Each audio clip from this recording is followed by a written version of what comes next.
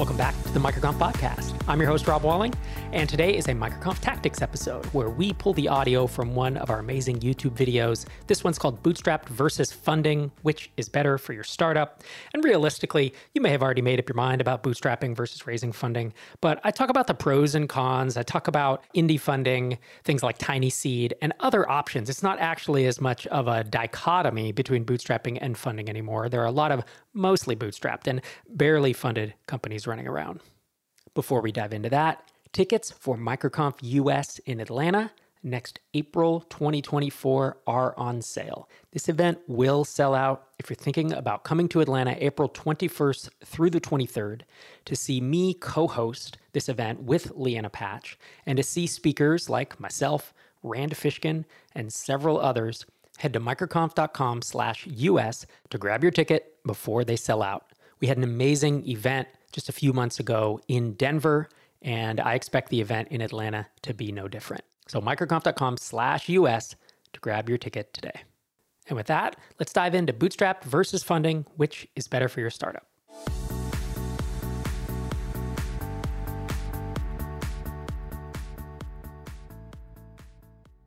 A few years ago, as my SaaS company grew to millions in revenue, I was faced with a major challenge. I didn't have enough cash to hire the employees I needed to properly run and grow the company. I faced a big decision. It was one that could change the course of the company forever, and one that I couldn't undo once I had made the decision. The decision was whether to raise funding or to continue bootstrapping Drip. Raising funding is such a big decision because it's one that you can't easily undo or back out of later. And when I talk to founders and they're thinking through whether they should bootstrap or raise venture or raise funding from a more independent source like tiny seed, I tell them each of us has to make this decision for ourselves because it is such a big decision. But to think about it this way, in your personal life, money saves you hours, and in your business, money saves you years.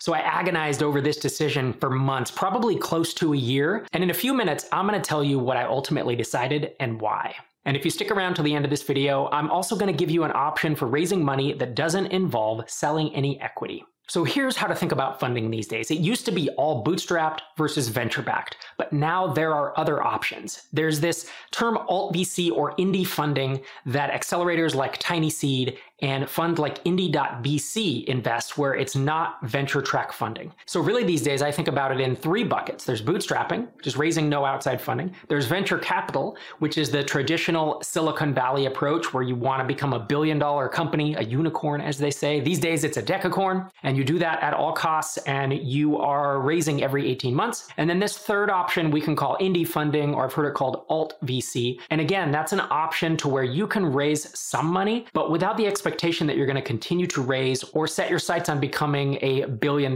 company. The issue with raising venture funding is it's institutional money and they want a 3x or more return over 10 years. And so they are looking for these outlier outcomes. And if you can't become $1 billion company, in general, they don't want to write you a check. And I have what I call Rob's 1-9-90 rule. This is where I think around 1% of tech startups should consider raising venture, around 9% should consider raising indie funding, and around 90% should bootstrap or self-fund. There are a few loose rules I have, or rules of thumb perhaps, that you can implement in your own decision-making process. Even within bootstrapping, there are two types of founders. There's lifestyle bootstrappers that just want to milk as much profit out of their company as they can, but don't want to work very hard. Maybe they want to travel. Maybe they want to minimize the number of hours they work and they aren't maximizing for growth, they're maximizing for profit. If you're a lifestyle bootstrapper in general, you probably don't want to raise because it's going to disrupt your 4-hour work week. If you're what I call an ambitious bootstrapper, which is where you've been bootstrapping and you want to sell for 10, 20, $50 million,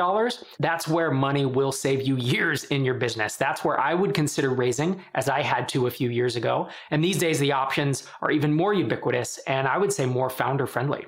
And of course, if you want to build a very large, fast-growing startup to $1 billion, $10 billion, obviously you're going to look at the venture path. I say all of this as someone who has started 6 companies myself. 5 of them were bootstrapped. One of my companies was acquired by a venture-funded company with $38 million in venture funding, and I worked there for about 2 years. So I've been on the bootstrap side, I've been on the funded side, and I feel like I have a pretty unique perspective that I can lend in terms of the trade-offs of bootstrapping, indie funding, and venture funding. I've talked to a few founders who have raised funding, who used to be bootstrappers, and now they're what I call mostly bootstrapped, where they're not on the venture track, but they did raise some money. money. And Craig Hewitt, the founder of Casto, said on raising money, money allows you to hire more senior roles than you could afford as a bootstrapper, especially when it comes to sales and development. Senior folks are always more effective than their junior counterparts. Funding has allowed us to live in the future in that respect. So that's one advantage of raising funding. But now let's look at the pros and cons of bootstrapping. So bootstrapping is simple. You maintain full control. Your capitalization table or the ownership percentages remain very simple. You don't need anyone's permission. You can run a company for decades and you can take out the profits.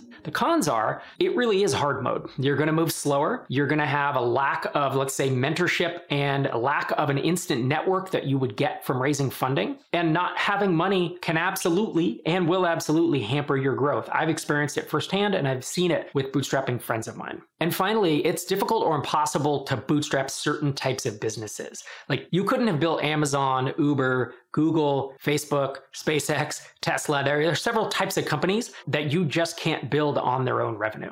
Now let's look at the pros and cons of raising venture capital, and then we'll take a look at indie funding. So the benefit of venture capital is that you have enormous resources because you raise millions or tens of millions of dollars. It allows you to move very fast. It allows you to attack very competitive markets and to get there quickly. VC, which is the abbreviation for venture capital, is most appropriate in these land grab or winner take all markets. And in fact, I would say it's almost a necessity in those types of spaces. As Craig Hewitt said, you can hire more senior people early, meaning not only can you move faster, but you take pressure off yourself. I know personally that the dollar amounts and the stakes that I'm dealing with running TinySeed today far outweigh anything I did with Drip, but I was so stressed at Drip all the time about money, about being able to make payroll, about being able to make that next hire. And these days with TinySeed, since we raised $42 million in funding to invest in startups, I have a lot more leeway to be able to hire senior people and move faster. In addition, you don't have to waste mental cycles worrying about small expenses. I could go on about the stories where I would work on a weekend to optimize our hosting bill to save $300, $400 a month because it made a difference. And if you raise venture, you don't have to worry about these small dollar amounts.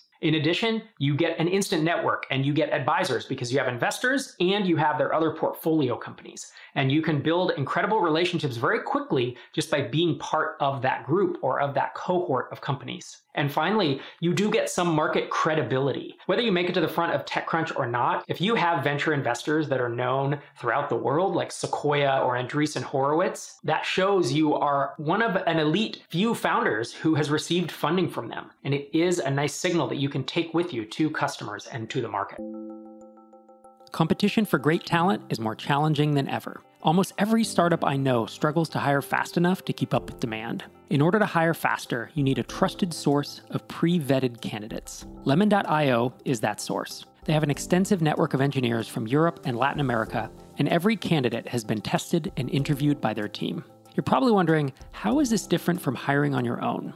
Number one, you can have an engineer who can start working within a week instead of months. Number two, you don't waste your time on unqualified candidates. Number three, you'll have easy access to global talent without going through dozens of job boards. And number four, it's more affordable than hiring local talent. So if you need to expand your engineering team or delegate some of your engineering work, use lemon.io. We have a special discount for fans of MicroConf. Visit lemon.io/microconf to receive a 15% discount for the first 4 weeks of working with a developer. That's lemon.io/microconf.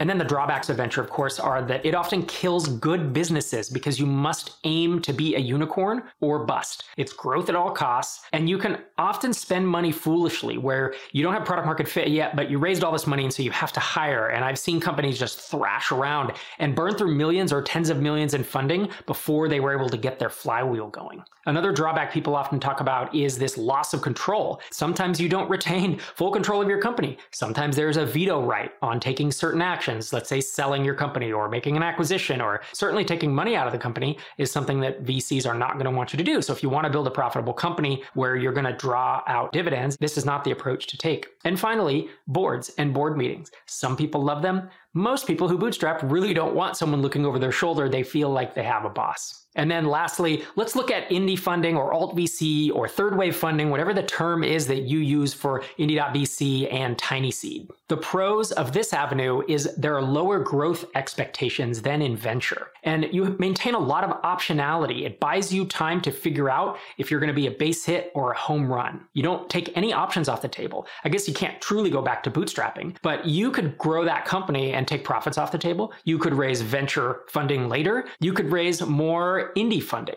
You could raise more funding from angel investors while still not jumping on the venture track. And lastly, of course, one of the big benefits is the advice, the mentorship, and the community, depending on who you take funding from. The cons, of course, are lower valuations than venture. In order for this model to work, indie funds are not the cheapest money. Venture will give you higher valuations, but they have this unicorn or bust mentality. And so with indie funding, you probably will get a lower valuation, but then you can exit at a lower valuation. This type of funding only supports certain ideas. It is a cheat code or a way to speed up your progress, but you're probably not going to start Uber or Facebook without venture funding. And lastly, there just aren't as many funding options as venture. If we imagine there are hundreds or a few thousand venture capital firms in the world, there's only a handful of indie funding options. So to wrap up the thought process, if you want to grow fast, you want to get huge, raise venture. If you want to be in complete control, even if it's harder, you're going to want to bootstrap. And if you want to be in the middle and take some funding to make the journey easier, maybe help you move faster without the expectation of a huge exit, then indie funding just might be for you.